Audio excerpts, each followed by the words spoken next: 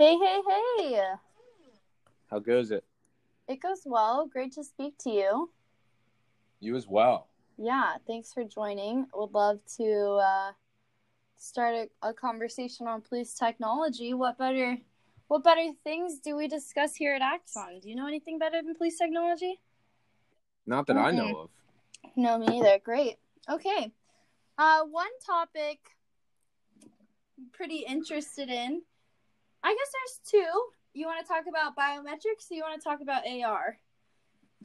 Ooh, let's start with AR. Okay, sweet. What is AR, Christian? AR is augmented reality, which sounds pretty wonky, but it's kind of a step above virtual reality. So virtual reality, it's, you put on a headset and it's basically its own world and environment that you see. So you basically are almost completely distance yourself from the real environment that you are situated in. But augmented reality, if you ever use anything like a Snapchat filter or anything like that, or Pokemon Go, you'll know what I'm talking about, where it basically takes virtual elements and places it into the real world. So on a filter, it'll put, dog ears on your head, or in Pokemon Go, it might put a Pokemon on the street right in front of you through your camera. So that's kind of a brief overview of augmented reality. Hopefully that gives you a good idea of what we're talking about. Yeah, that's pretty cool. When I'm thinking of police technology, specifically in AR, I'm thinking of like an overlay of information on the real world.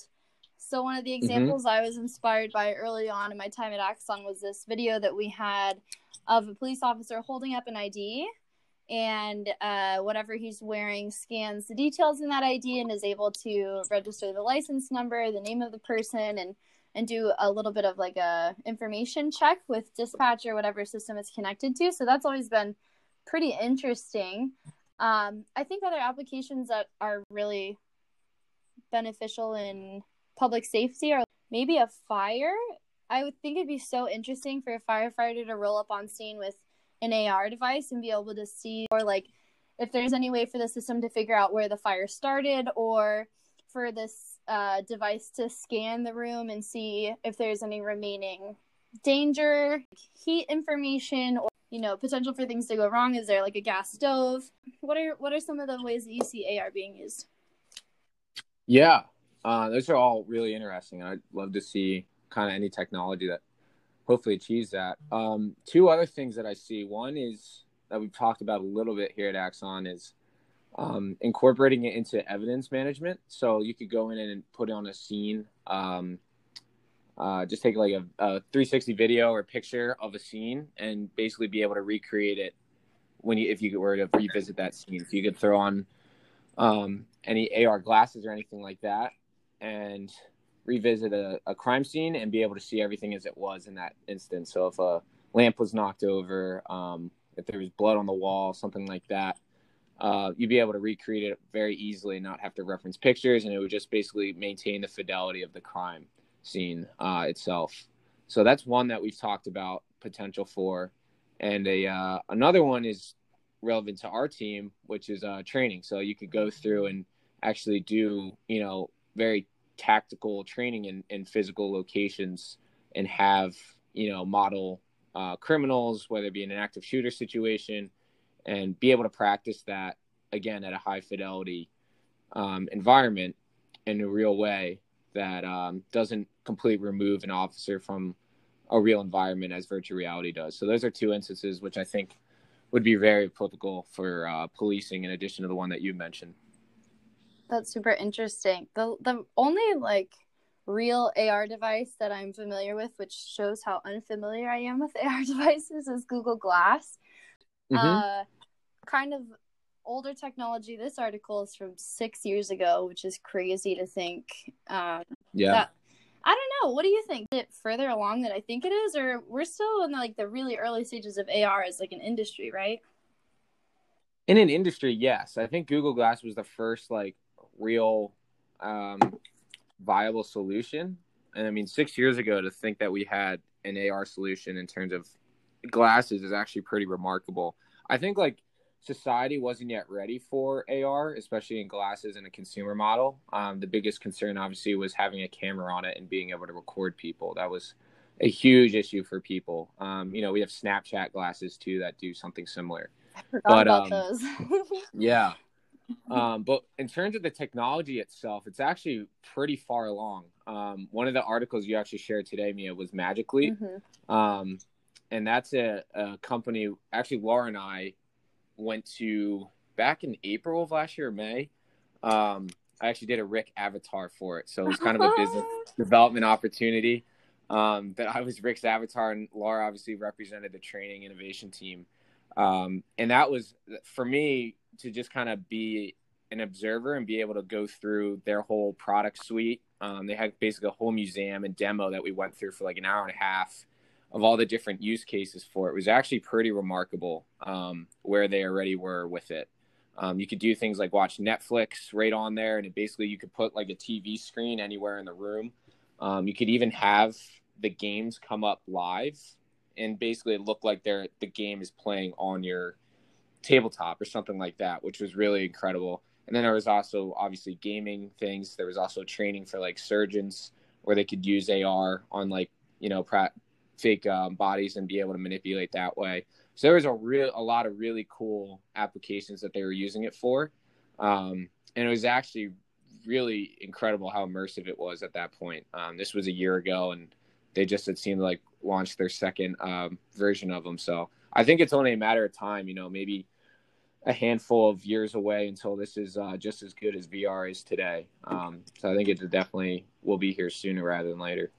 I love what you said about the human body application, specifically for surgeons. That made me think holy crap, what about in the future when EMS providers are able to wear these glasses and just get so much information from a person just by looking at them? That will be seriously revolutionary. And also, I don't know, this totally random train of thought, but it reminds me of dogs that are able to sense before somebody has some sort of reaction to something, or before they have a seizure or something like that. What are the biometric signs that a device could pick up on to alert somebody of something, like a heart attack, any of these things? It would just be so interesting to see. And then, I mean, even as far as if you have a child in a pediatric chiropractic facility and you're trying to decide whether or not they have scoliosis, maybe your AR glasses are shrinking your model to that the exact measurements of that kid, or overlaying your test. Maybe there's an evaluation you can do using this technology. So that's so interesting. I hadn't actually thought about that as much in the medical industry, but yeah, wow, that's going to be groundbreaking. Yeah, I mean, VR is already pretty well integrated at this point in the medical industry in terms of training, at least. Just being able for people to practice autopsies or surgeries themselves in a safe environment. I think it's AR will pretty much have a seamless transition once the technology's there, where it makes sense for them to use. So yeah, it's only a matter of time. It's really cool.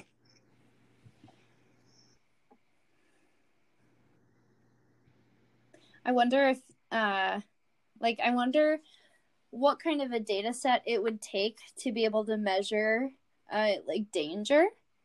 So if you're hands-on with a suspect, are you able to, or let's say the moments preceding this, we talk every single day, our mission is de-escalation. If you're in the moments where you're trying to de-escalate, but you can see their heart rate rise, does that make your heart rate rise, or does that tell you that you need to de-escalate them? Yeah, and I think that's a great segue into biometrics of kind of understanding how people are reacting in certain situations, whether it's the police themselves or the people you're encountering. I think just having that information is just another data point. Obviously, you don't want the systems themselves to make any suggestions. I think that's where it gets a little hairy in terms of policy and liability. But if it just alerts you hey, this person, all of a sudden their heart rate's up to 120, and there might be a reason for that. It might be because there's a car driving behind you and they're nervous as to who might be in it. I don't know. There's a lot of applications, but I think if there's alerts like that people can use for their own benefit, obviously in a training application, understanding how people are reacting to stressful situations is very useful, especially in recruit training. But yeah, I think there's biometrics. It can go a long way, not only in policing, but just in society in general. Again, similar conversations that we had earlier around privacy and where that data goes and how long it gets retained and who uses it for what. That's going to be a huge conversation point, but the value of it is definitely there. Yeah, that's such a good point. Christian, thank you so much for your input and your time today. I've learned a lot. We've discussed a lot. This was a successful episode. We've got a couple under our belt, and I can't wait for all of the other subject matter we're going to cover. Yeah, me as well. Thanks for bringing me on. Even though I'm not an expert, I appreciate the conversation. It was a lot of fun. You're an expert in my eyes. Well, thank you. At least someone thinks that. Do you have any beer left? Can we cheers? Oh, virtual cheers. Love it.